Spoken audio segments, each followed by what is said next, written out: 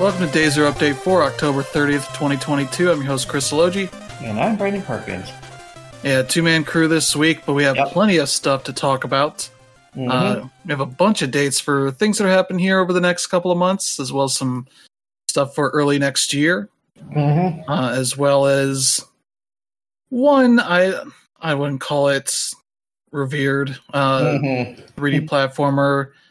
They got a bit of a re-release earlier this year. Is finally coming to more platforms.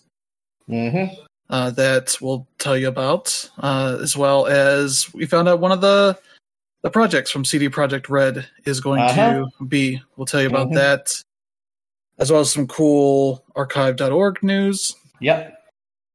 And some Rocksteady Studio news, and we'll end with another dunk on Activision Blizzard. Oh, yeah. But yeah, before we get to that, we'll talk about what we've been playing. And I'll kick it off here. I've been playing some Signalis. I did a stream for that on, that would have been Friday. I'll talk about more of that after you talk about it, since I'm assuming you've played more than I have. For that. But other stuff I've been playing, Rocket League. Still working on the Halloween event stuff for that. I'm looking forward to finishing. I've got most everything.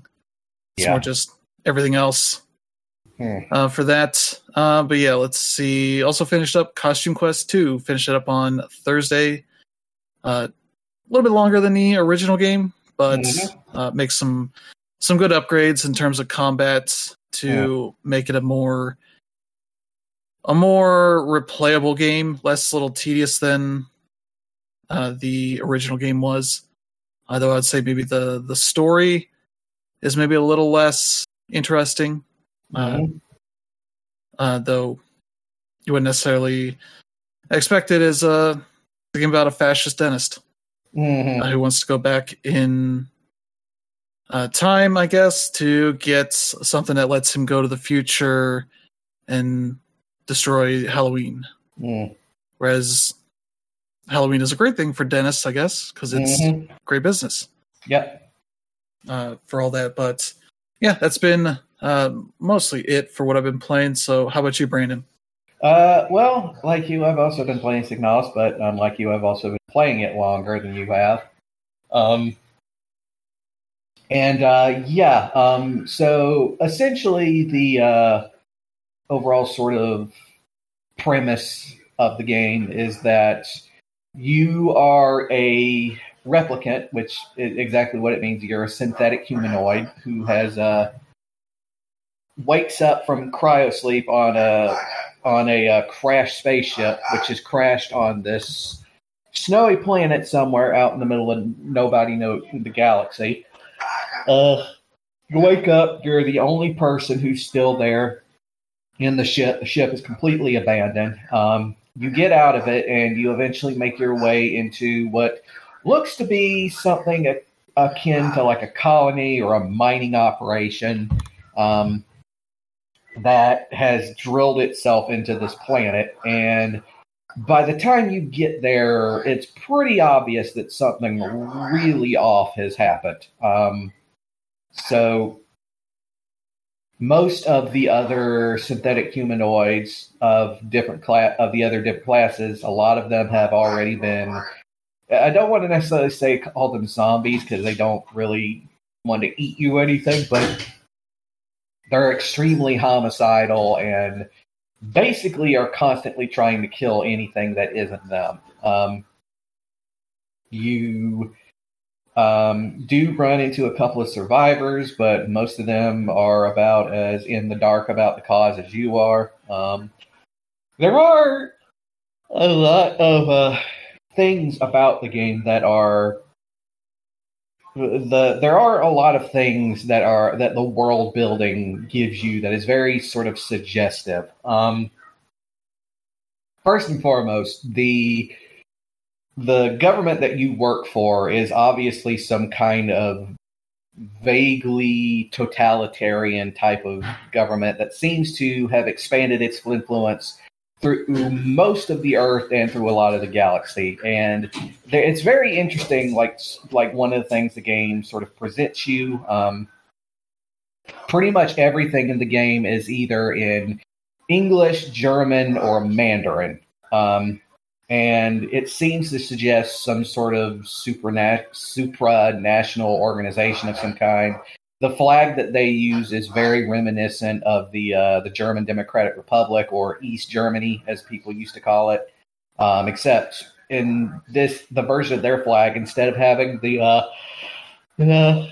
hammer and compass that the old East German flag had, they have it replaced with like a mounted telescope.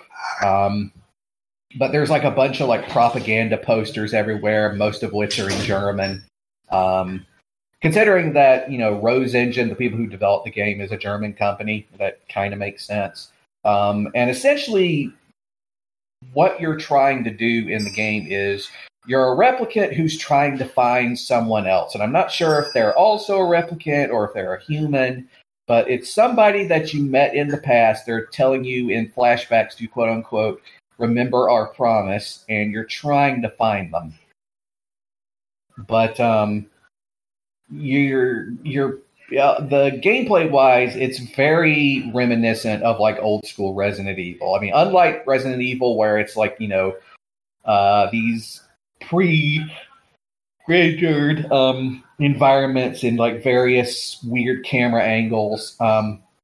This game is entirely like isometric. So I wouldn't say it's isometric. It's more top-down-ish. Well, it's top-down-ish from an angle.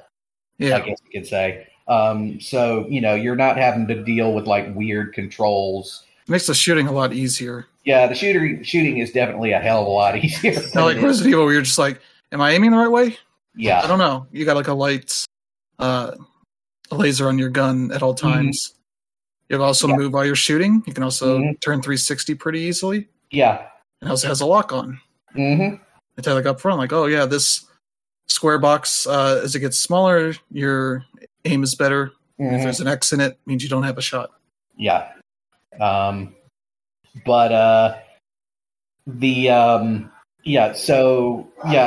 also like old school Resident Evil, you've got some mechanical puzzles you got to deal with, a lot of which involves finding a bunch of miscellaneous key cards. You've also got some other ones like, emptying out like a reservoir or, trying to turn the power back on a push box or stuff like that. And there are the others that are more like weirdly mythological and eccentric, like trying to find a bunch of cards that are like named after the elements or whatever, or attaching an astral, or like later on. That's like the most Resident Evil part where you're like, oh, I need 5 keys and they're all named after like water, air, this stuff. And one of them is actually a blank key card that you have to take to a machine and actually like carve out the right pattern on it. But there's a later puzzle like where you have to attach like an astrolabe to a shrine box and stuff like that. And one of the other things it does is something kind of akin to like Silent Hill Room or any of the like later stage Silent Hill games, where it goes into like this first person mode where you're going through like these dream fugue states, exploring, like some, like, for example, what your character's like old office or, a train or a classroom in a school, stuff like that. And the other thing you'll also notice is a lot of H.P. Lovecraft and The King in Yellow references. One of the very first things you find in this game is literally a old Mandarin edition of The King in Yellow by Robert W. Chambers. There's like lots of quotes from the beginning of that book. There's quotes from Lovecraft, quotes from the Old Testament, stuff like that. And it all suggests a lot, but I'm not really completely sure exactly what's going on. It's very obvious that they may have just unlocked something in this mine that's like slowly corrupting the place, which is like my best guess. But yeah, that's about the best I can guess from it.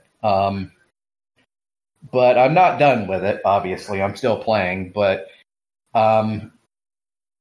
it definitely gets more Silent Hill-y as you go on, because once you get to a certain part in the mine, it starts turning into like a bunch of like rusty metal and meat everywhere. And it's like, yeah, something very wrong has happened here. But other than that, I'm also playing Persona 5 Royal, which is the sort of updated, perfected version of Persona 5. And I played Persona 5 back when it originally came out and loved it, obviously.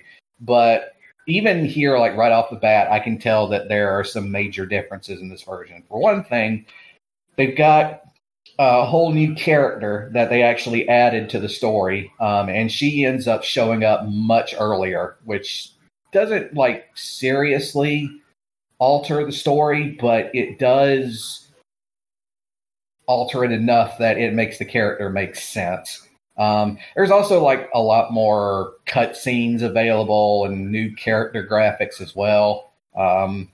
Overall, it looks a lot. They somehow took a game that was already like damn near perfect and made it better. But yeah, that's what I've been playing. Yeah, I do want to go back to Signalis. I think it's a smart evolution of what the original Resident Evil games were. Yeah. They don't get to a lot of the obtuse stuff that those games would feel like if you just played them for the first time now. Mm-hmm. Where it's like, the store needs this symbol thing, and you're like, what the fuck is that? Where would I get that?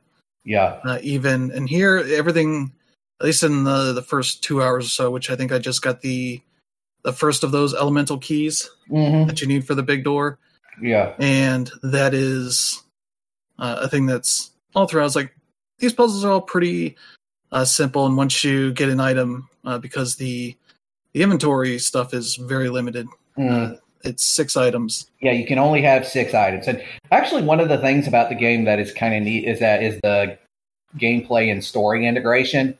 Because, like, literally nobody in that whole setting is allowed to keep more than 6 items on their person. It's like an actual law that you have to follow. Which is like, that's very weird. Yeah. There's also, they make it that, the reason the tutorial is the way it is because, replicants, when they first come to, they basically have to be taught every little single thing to function properly because they take things very literally. So, and probably especially more than any, especially compared to the Resident Evil games, the map. The map is so superior in just about every way. Because the only real issue I have with it is that by default you can't move it around. No, you have to press a button. Yeah, it's like, just let me move it. Yeah, but they tie up and down to moving to the other parts of the pause menu. Yeah, so like your which I feel like you could just have other buttons do that. Yeah. So they tie it into like also your inventory, and also like with the original Resident Evil, it's how you see what your health is like. Yeah.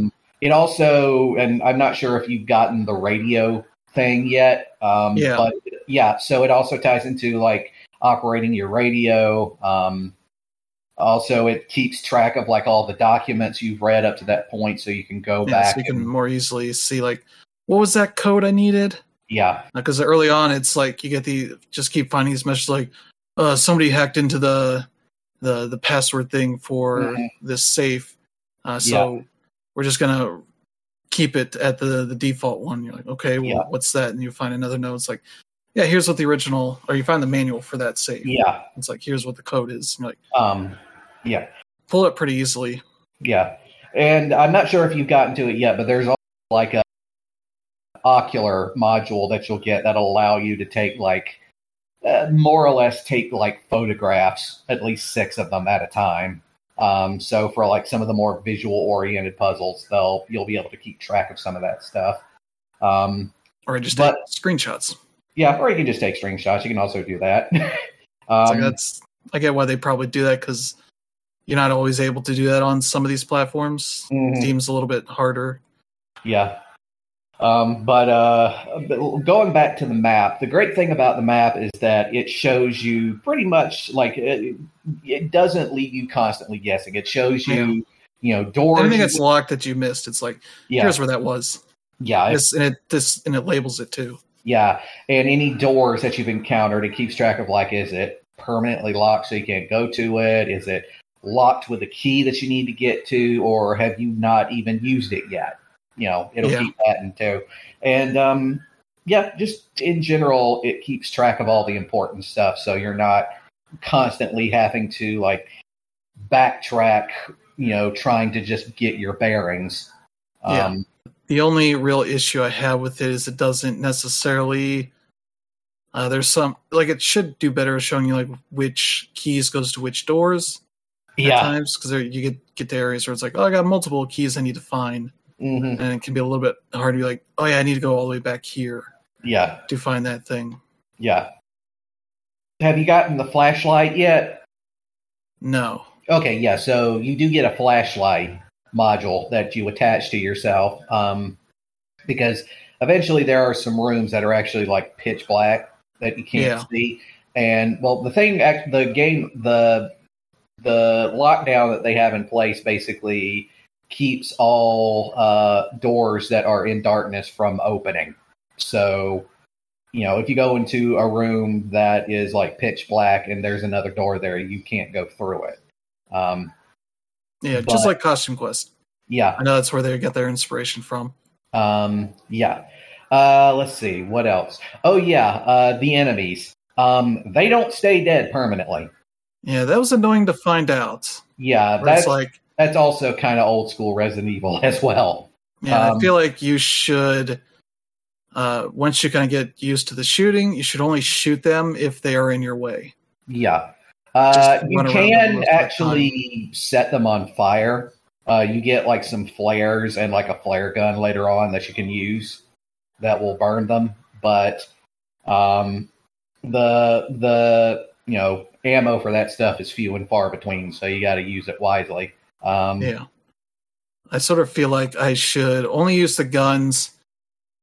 Basically, if I have like extra of it to whittle down to when I have a full clip, and then just try not to use it if I don't have to. Yeah, because that's just extra ammo as extra spots in your inventory. And you're also going to want to save some of your ammo too, because we'll have bosses that you'll have to go up against. Yeah. Have you already encountered one of them? No. Okay, yeah. So the first boss you run into is a mining unit, which is in like this big bulky suit with like a mining laser that they carry around. And then there's some freaky ones that are later on. But yeah, there are bosses here. And just in general, it's a very good game. I do like it a good bit. Yeah. The enemies very much are like Silent Hill enemies, in that they kind of just shapeless, faceless enemies. I mean, the first ones you encounter straight up look like the nurses from Silent Hill too. So yeah, the inspiration's pretty obvious. Yeah. Let's see, combat's pretty decent for what it is. I do like that they're like, when you knock them down, just run up and like kick them. You can or, like knock them out. I mean, you can. That is what you do when they fall down. You just run over and. Which is unfortunate. It doesn't knock them down for that long. No, because they'll usually get back up like your second or third time visiting that room. If you're still running around for that. But yeah, I see like one of the main like choke points is the elevator, where like the first key card you get to take you up to one of the other areas, it eats up because it's like, that person's dead. You shouldn't have that. Yeah. And you're like, okay, well, I guess I'm stuck here for a bit to figure all that out. But yeah, they just do a lot of things to remove a lot of friction that like the old Resident Evil games would have, especially if you're playing in this day and age. And I think that's a good thing. And in spite of, the sort of polygonal graphics it uses, it's still surprisingly creepy. Yeah, it's not too bad. From what I've seen so far, though, it kind of peaked when I ran into a room where literally enemies were just spawning into the room. Mm-hmm. I was like, oh yeah, fuck this. Because I did not need that shit. I just liked, oh, there's a dead body here that will probably come alive at some point. Mm-hmm. We'll see how that goes, but yeah, it does a pretty good job of doing what it's trying to do. Mm-hmm. Yeah. So yeah, that's kind of basic gist of that. It's on Game Pass as well as I think at least PlayStation and PC. I forget if it's on Switch or not. Mm-hmm. It might be. Mm-hmm. I'll double check real quick. Yeah, it's on Switch. Mm-hmm. I don't know how well it runs there, but yeah, it was surprising to see that this was a German studio because it is very much anime styled and everything. And I was like, is this like a? Then I started running manuals, like, okay, this is German. Is it just one of those weird anime where they're just like, oh, it takes place in a German world? Yep. Or something like that. Yeah, Rose Engine is a German company. So yeah. So yeah, there you go. That's Signalis. Pretty solid game. Check out if you're into like old school Resident Evil style stuff with a bit of anime to it. So yeah, that is. I think that's it for this. What we've been playing. Yeah. So let's get over to. It's a new month coming up. So you got subscription stuff happening, particularly for PlayStation Plus and Games with Gold. Yep. We have the new lineups for those services, and for PlayStation Plus, they have some good ones here. First up here, Neo 2 and Neo 2 Remastered. Neo 2 is the PS4 version. Remastered is the PS5 version. Those are Souls-likes, but set in like feudal Japan. The early Sengoku period, where you're fighting a lot of Japanese demons and sort of folklore creatures, yokai, all that kind of stuff, as well as some samurai and bosses and such that tie into Japanese history. Yep. So there you go. You get to check that out. These games will be available on November 1st, since this is one of the months out of the year where that lines up perfectly at the start of the month. Let's see. Next up, there's Lego Harry Potter Collection for the PS4. That's, Lego games featuring the Harry Potter, seems like all 7 years / books that are all in the early Lego form, so no talking from the Legos there, so you can check that out, and then hopefully not have to check out the other Harry Potter game coming out next year. And the last one here, Heavenly Bodies for the PS4 and PS5.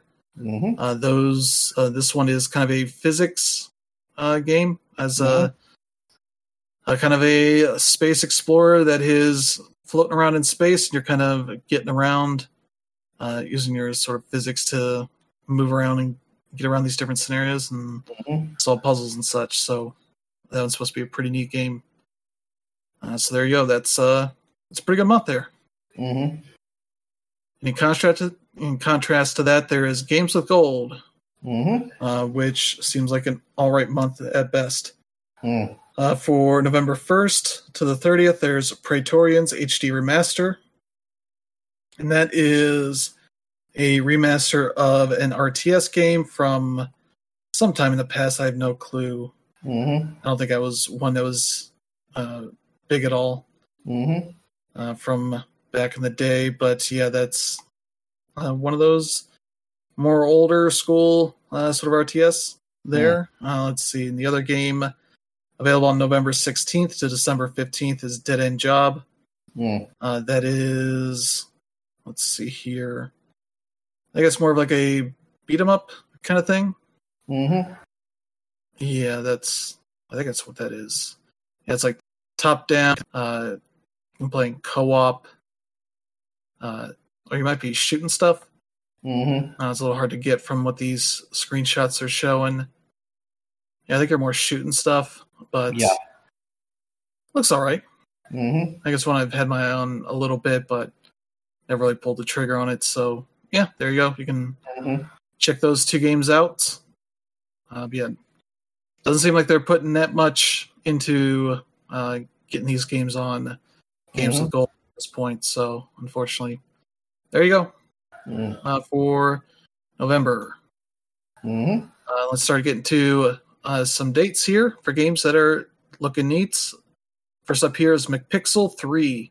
Will be out November 14th for Xbox, Switch, and PC. This is the follow-up to the original McPixel. Yep. Where they just made the second game the third.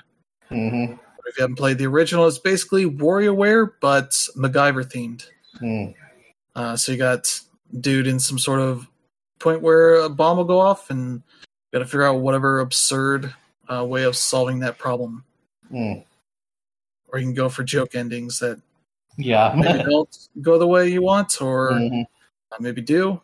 Who knows? But they do mention over 900 hilarious gags and 100 mind-blowing levels. So, yeah, that's also says 258,924,600 pixels.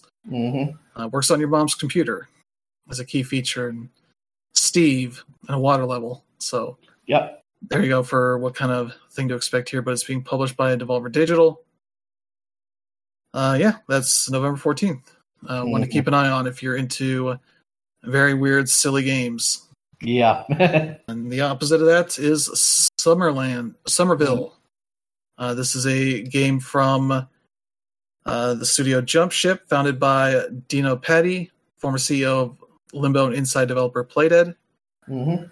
Very similar kind of style and atmosphere here, but featuring sort of an alien invasion of sorts that is involving this family. 2 parents and a child who are trying to get through to safety. So that looks neat. That'll be out November 15th, only on Xbox and PC for the time being, and that will also be on Game Pass. So something to check out, as that one's been a long time coming. I think it was revealed at E3 last year during one of Jeff Keighley's streams. And so, yeah, that looks neat. Definitely want to keep an eye out for. Also happening in November, Sable will be out for PS5 November 29th. So you get that kind of open world adventure, stylish kind of exploration game fixed on the PS5. And that's a game that I liked a lot last year. Definitely recommend it if you have a PS5 and haven't had a chance to play it on Xbox at all. So definitely want to keep an eye on there. Oh, yeah. And that's it for November. For December, first up here, Swordship. I think I got delayed a little bit earlier this year. Yeah. Finally coming out December 5th for all the PlayStations, Xboxes, and Switch and PC. This is a neat-looking game. They have a demo out now on Steam for people who want to check it out. It is basically, they call it like a, what do they call it here specifically? I think it's a shoot-'em-up like. But yeah, it's like a shmup, but you don't shoot. So I think the lore reason is that it takes too much space and weight on your ship, so you drop it. You just essentially, as you're flying around on the water here, as enemies are trying to shoot you and whatnot, you're trying to use their attacks to kill each other, the other enemies that are around. So I played a little bit of the demo and thought it was pretty neat. And like the early stuff I was seeing, like an enemy that just drops bombs, and you see like little red circles. They drop 3 at a time for where their explosions are going to be, and you just try and line them up to some of the enemies that you can't kill directly to get them blown up. And then there's some that are turrets, and they follow you around with a big red laser, and you just try and, when they lock it in, either get it to not shoot where you're going to be at, or shoot at enemies, that kind of stuff. And so along the way, you're trying to catch these containers that include money or whatever you need to upgrade your ship. So you're trying to collect that stuff and deposit it.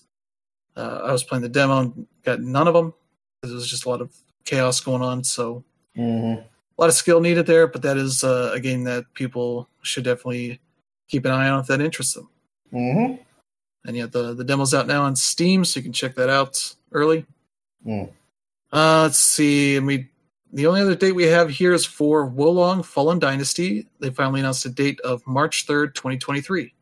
Mm-hmm. So people can finally check that out, as it's the newest Team Ninja game Mm-hmm. that very much is like, hey, what if we have more of an open world to explore for this Souls-like? Yeah. Though the Souls-like-ish elements go beyond like what the Neo games had. You're going to have jump buttons and more sort of parries and all those kinds of abilities to be a bit more of an action game kind of thing. The demo kind of showed off a lot of that. Yep. So that could be pretty neat. Mm-hmm. But yeah, that's on all the PlayStations, Xboxes, and PC. I believe it'll also be on Game Pass at launch. So that'll be another game coming out in the first 3 months of the year to keep an eye on. So yeah, there you go for that. Some big stuff there. And then following that up, R-Type Final 3 got announced. R-Type Final 3 Evolved. It's going to be published in the West by NIS America.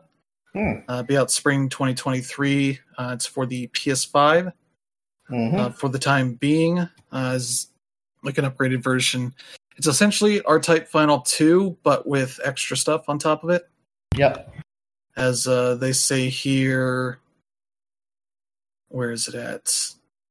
Yeah, unites R-Type Final 2, the 7 exclusive stages, made by Kazuma Koju himself, I believe the creator of R-Type. All of the first stage pass downloadable content, new ships, and multiplayer mode for up to 6 players. Fully remade in Unreal Engine 5. So yeah, that's gets you a bunch of new stuff, more shooter goodness there. Oh yeah. As that last game, R-Type Final 2, just has a lot of content in it. Oh yeah. It's just kind of absurd at a point. So yeah, that's the third R-Type Final game. The original was announced because that was the last one they were going to make. Yep. Now they're on the third of that. So good job. Yep. And they also coincided that with announcing R-Type Tactics 1-2 Cosmos. That is a collection of those 2 games, which were PSP games, I believe. Yep. That were, hey, what if we made R-Type but a strategy game, turn-based strategy game? We had sort of a hex grid of enemies and your own ships that were taking shots. I never really played it, but it seemed like a neat concept and reviewed pretty well, so it should be pretty good. And they've essentially remade all of that live for PS4, PS5, Switch, and PC. And so you get all that content plus some extra stuff. Let me see what else here they said is going to be in it. Yeah, you got multiple campaigns. You get online play with that. You get hundreds of ships and levels to choose from between both games. On branching missions and a new third campaign that is a part of this. So you get a good amount of new stuff as well for this series that is one of those nice little spin-off games that you wouldn't expect out of a shmup series. But yeah, what else is here? Bethesda, they've been doing this Fallout 25 sort of anniversary thing for the past month or so. They're just announcing new stuff. Mostly like, hey, if you get into Fallout 76, there'll be some free stuff every day for a week or so. And Fallout 4 has some free stuff in its shop there. And I think they do one for Fallout Shelter as well, some free stuff, though they only do that for the mobile version instead of, the 4 other platforms they've also released it on. PC and the consoles. That's always get ignored in that stuff, unfortunately. But yeah, their last update for the anniversary month, they stuck this in right at the bottom. That Fallout 4 is getting a new gen upgrade for next year. It'll be on PS5 and Xbox Series X and S, as well as PC getting some sort of upgrade to it as well. They mention performance mode features for high frame rates, quality features for 4K resolution gameplay, more bug fixes, as well as unlocking a bunch of Creation Club content for players. So like what the Anniversary Edition for Skyrim did for people on PC and whatnot. So that's good, because that game had some rough edges to it. Oh, yeah. Even after all the updates, when they stopped doing stuff for it. Yeah. So they say it's going to be a free upgrade coming out sometime in 2023. And so that's nice to see. It's like, oh, hey, here will be a good running version of this game for consoles. Because we had a PS4 and Xbox One, the base versions. You had a hell of a time with this game. So yeah, it'll be good to have a version of this that runs pretty well. You won't need to install mods in weird ways on PlayStation or Xbox to get it running 60 FPS on the new consoles and doing other weird mod stuff, which all that disables the trophies and achievements. Yeah. So I think people would probably like to have those upgrades without having to sacrifice that stuff. Definitely. So yeah, we'll have to see what all the details we get on that as we get closer to that sometime next year. Hopefully it's in the earlier part of the year. Hopefully. Yeah. And speaking of games coming to consoles, Glover is one of those. That's a game that's existed at one point. Yeah. A neat idea of having like the, classic, iconic sort of cartoon white glove become a character in a platformer, where you're kind of moving a ball around, occasionally picking it up to throw at enemies, all that kind of stuff. Just wasn't very good. Probably a better idea than what the devs could pull off. But it got a bit of a remaster for the PC earlier this year. Yeah. And that was pretty rough from what I remember. Like it was a bit buggy and all that. It's not quite what people expected, but Qbyte Interactive has picked up the game to get it onto the consoles. It'll be PS4, Xbox One, and Switch, as well as I think the PS5 and Xbox Series X and S for that. So you got some of that weird British 3D platformer stuff. They didn't have a great generation for that stuff at that point. Like maybe the Banjo games are only good ones of those. Yeah, pretty much. Donkey Kong Country was a mess. Well, I mean, Donkey Kong 64. Yeah. The Donkey Kong Country games, on the other hand, are good. That 64, however, is the most, just the worst of a collectathon that you can have. Yeah, the epitome of what's bad about collectathon platformers. Where it's like, oh, you got 5 players, 4 or 5 characters to swap between. You just constantly see stuff to collect for each of them, but then you have to go back to the place to swap to the other one and then get back. And it's just full of annoyances. Oh, yeah. Glover is just not a very good game. So just kind of continues that, but maybe if you can get it on the cheap, maybe give it a shot.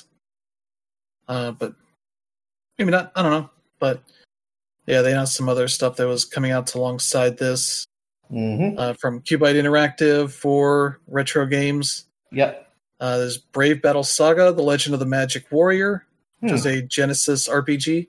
Developed by Taiwanese studio Chanpu Technology. That they are also coming out next year at some point. Legend of Wukong, which was also Genesis RPG, developed by Gamtech. So there's some interesting stuff as well. A couple of beat-em-ups here. Beat-em-up archives, Iron Commando and Legend, which are developed by French studio Arcade Zone for the Super Nintendo, and both those came out in the mid-90s, so people get a second chance to check those out. As well as Stone Protectors, British studio Eurocom, released for the Super Nintendo. So this might be games that very niche amounts of people really liked. But you'll get chances to check them out again in remastered form. So some neat stuff there. Oh, yeah.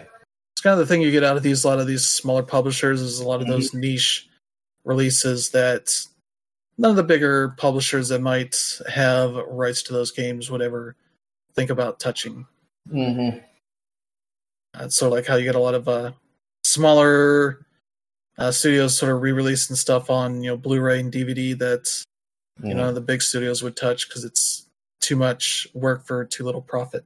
Speaking of big studios, CD Projekt Red. Oh yeah, they announced a bunch of code names last month, I think it was. Yeah, that were like, okay, what the hell are these things? We now know that the one called Canis Majoris is actually a remake of the original The Witcher. Yeah, and which was an early 2000s PC game that very much looks and feels like that. Yeah, it very much plays like a sort of off-brand BioWare game. Yeah, it's essentially. I played the original. First of all, its combat was terrible. I just need to point that out. They're definitely still trying to figure out what they were doing then.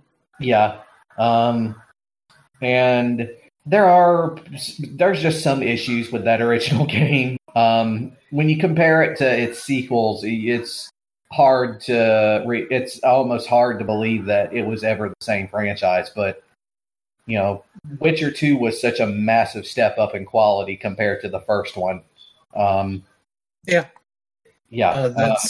like, hey, you're working on this like third person RPG that's a bit like your typical computer RPGs of like the late 90s, early 2000s, but also trying to get into like the way that like Jade Empire and what Mass Effect would be doing for those sorts of games, to bring them more in line with the big stuff that people wanted on consoles and such. And yeah, they eventually went and did like an upgrade version of that. I forget what it's called.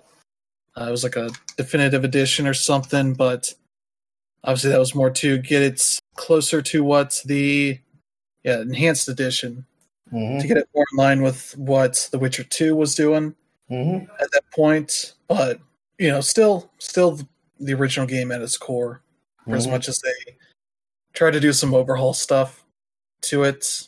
But yeah, this time they'll get a better crack at it and kind of really get back more to what the people that are sort of newly into the franchise would be interested in checking out. So yeah, they don't have any extra details on this really. Just announcing that this is what it is. No dates yet, so it may not even be out until maybe 2024 at the earliest. Yeah.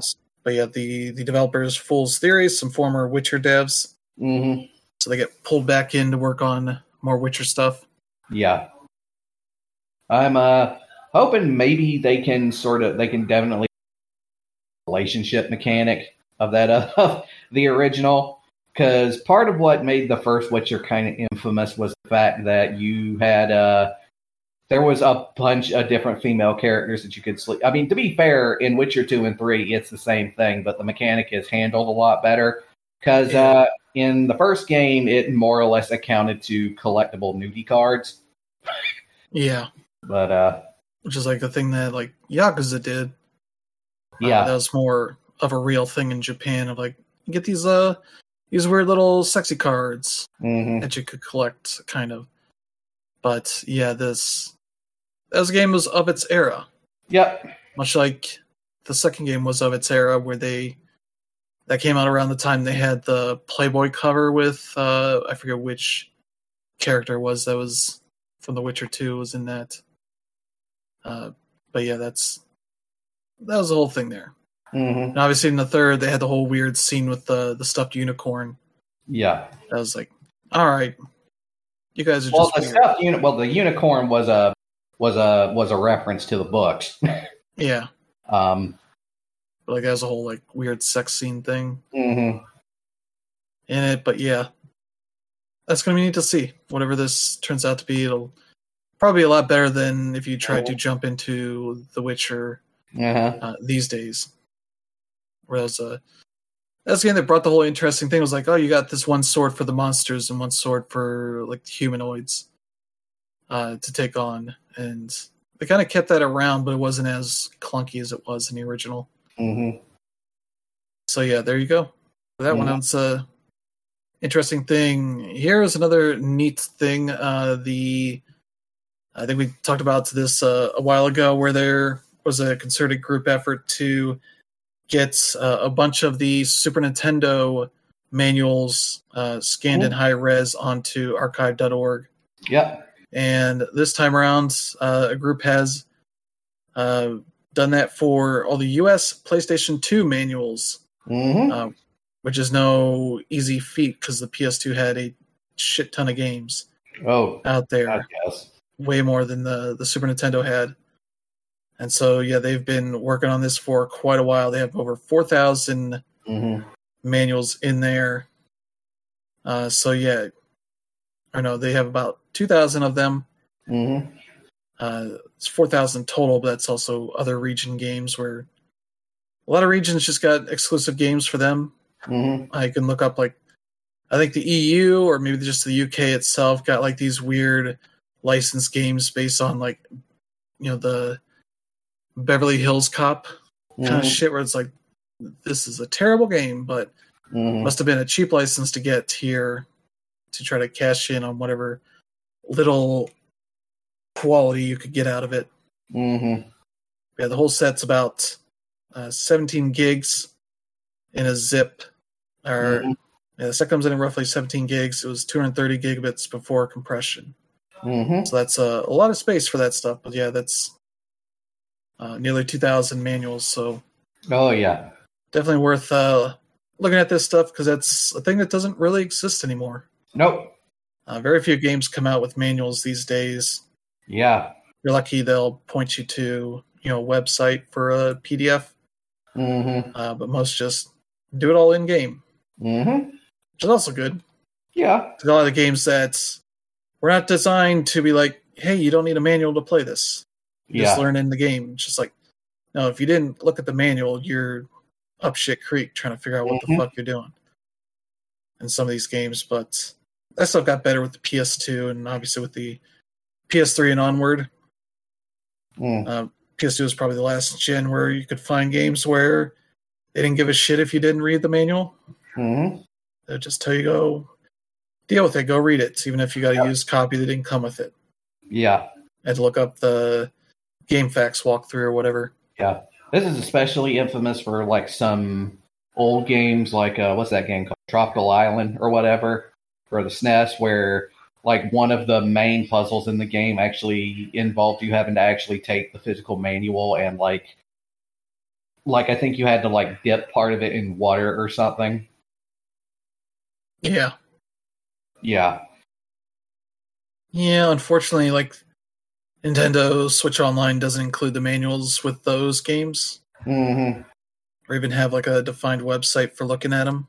Yeah. Because talk about games that don't necessarily explain anything to you and could just have any control scheme, because there wasn't really much of a standard at that point. In those, especially the NES and Super Nintendo games. But yeah, there you go. Something to look through for nostalgia purposes, or just see like what manuals looked like. Those don't really exist anymore. Oh yeah. So yeah, let's go to the next story here. Rocksteady Studios, they are working on the new Suicide Squad: Kill the Justice League. Yep.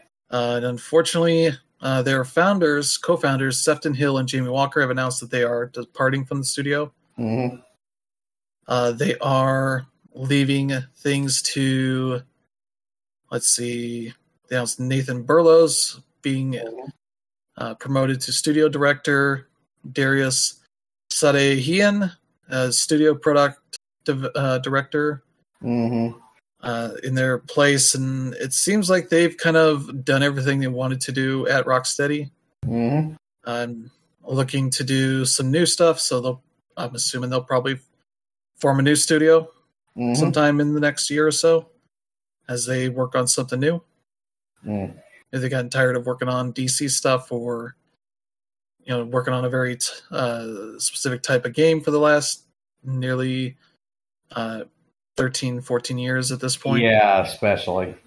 Maybe they want some new stuff to do. Mm-hmm. As they call it, a new adventure in gaming that they're trying to work on. So, yeah. Suicide Squad's out next spring at some point. No date yet. I'm assuming that'll be revealed at the Game Awards. Mm-hmm. That would seem like a good place to announce that. Mm. But yeah, it seems like they've got other longtime people to replace them, so they're probably not going to change too much as they're in the final parts of that new game. Mm-hmm. So there's not really too much to mess up at this point other than just polishing and finishing up everything for launch. Mm-hmm. Hopefully that turns out better than Gotham Knights seems to have. Do you want to talk about a game where bad decisions early on affected the final game? That seems like a textbook example. Definitely. Where it's like one of the first big games on the new consoles that has no fidelity or performance modes. All at 4K 30 FPS. Mm-hmm. If you want 60 FPS, you have to get it on PC and have a good enough machine for that. Which is like, what were those PS4 and Xbox One versions looking like before they canceled it? Yeah. And they say it's due to the way that they do their networking for cross-platform play, and it's like, yeah, that seems like a lot of weird tech decisions that happen that handcuffed how you make that game run as good as possible. Mm-hmm. So yeah, there you go. Mm-hmm.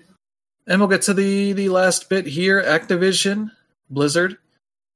Been in a few different lawsuits. This one involves the California Civil Rights Department, which was formerly known as the California Department of Fair Employment and Housing, the DFEH. They changed that at some point in the last year. As Activision Blizzard has been trying to get this case thrown out. Yeah. And the initial one to the Los Angeles Superior Court dismissed it on grounds of a technicality. Mm-hmm. Namely, the department had failed to comply with its pre-filing obligations for bringing it to whatever. But they basically shot that down. Activision also claimed that the CRD fueled a media campaign to tarnish the reputation of Activision Blizzard. It was like, no, you did that yourselves. Assuming this would see them off the hook, the court declined to do so. However, so Activision Blizzard more recently took things to the Court of Appeal. We've also said, get the fuck out of here. The CRD issued a statement earlier this week celebrating this victory, saying, with the Court of Appeal's denial of a writ of mandate, the CRD will continue litigating this case to enforce the civil rights guarantees in the Fair Employment and Housing Act, the California Equal Pay Act, on behalf of women who worked for Activision. The Court of Appeal's ruling allows the CRD to continue pursuing relief for the thousands of women in California who have suffered sex-based discrimination, harassment, and retaliation as Activision workers.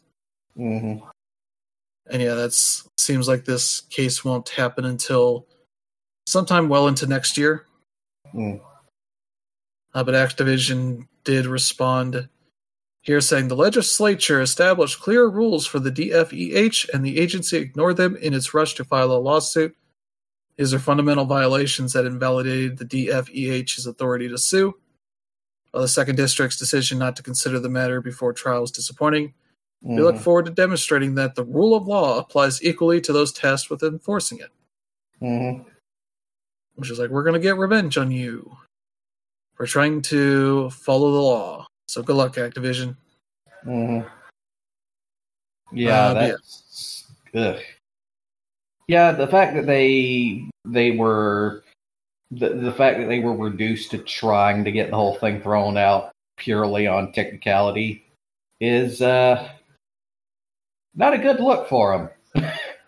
Yeah, it's definitely the sort of thing you try to do. Mm-hmm. But definitely that seemed like their main plan to get rid of it. Mm-hmm. And now they'll have to try to figure out something else. Mm.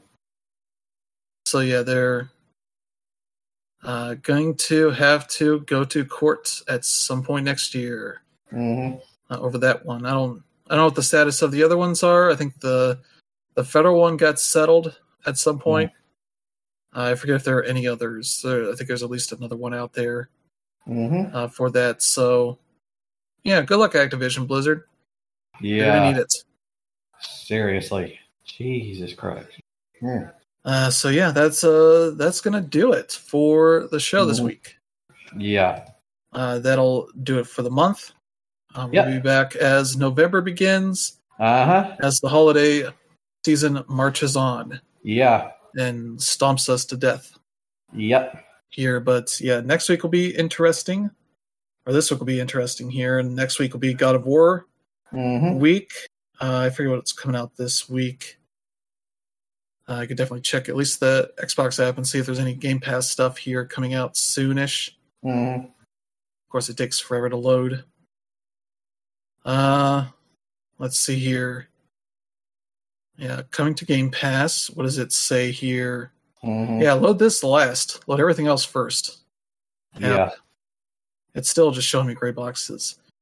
You ever load the Game Pass app on the console and it just doesn't have, here's what just came out on Game Pass? Yeah. I'm like, is it not on here? I look the whole thing and I have to like close it and open it up again to get it. Yeah. It's just weird. Irritating. Okay. I don't know why it does that. It's just weird. Yeah. So The Legend of Tianding is out tomorrow, Monday. There's a side-scrolling action game about Liao Tianding, a legendary Taiwanese folk hero. So that looks neat. What kind of game is that? Are you going to tell me, Paige? Where's the information for this? Read more? I guess it's just a side-scrolling game. You battle the colonial authorities in style with a tanto, waist sash, and fast-paced kung fu and tightly tuned technical combat. So that seems more like some Streets of Rage 4-ass, you better be on your shit or you're going to get your ass kicked kind of thing. So I guess it's also on console as well, so that's something to keep an eye on. The other stuff they were showing here is Football Manager 2023 on the 7th, Pentaments the 15th. Yeah. So that'll be an interesting game to play. Then Hello Neighbor 2 on December 6th and High on Life December 12th. As far as what they've been out so far. So some neat stuff there to check out. But yeah, thank you everybody for tuning in. Thank you for Brandon for joining us this week. Always. We're back next week with a new slate of news and games to talk about. We will see you all then. If you enjoy the show, feel free to let friends and family know. And if any select strangers that are interested in podcasts, tell them to go vote first and then tell them about our podcast. Because voting is important. Yeah. But yeah, thank you all for tuning in. I hope you have a good week ahead. We'll see you all next time. Have a good one.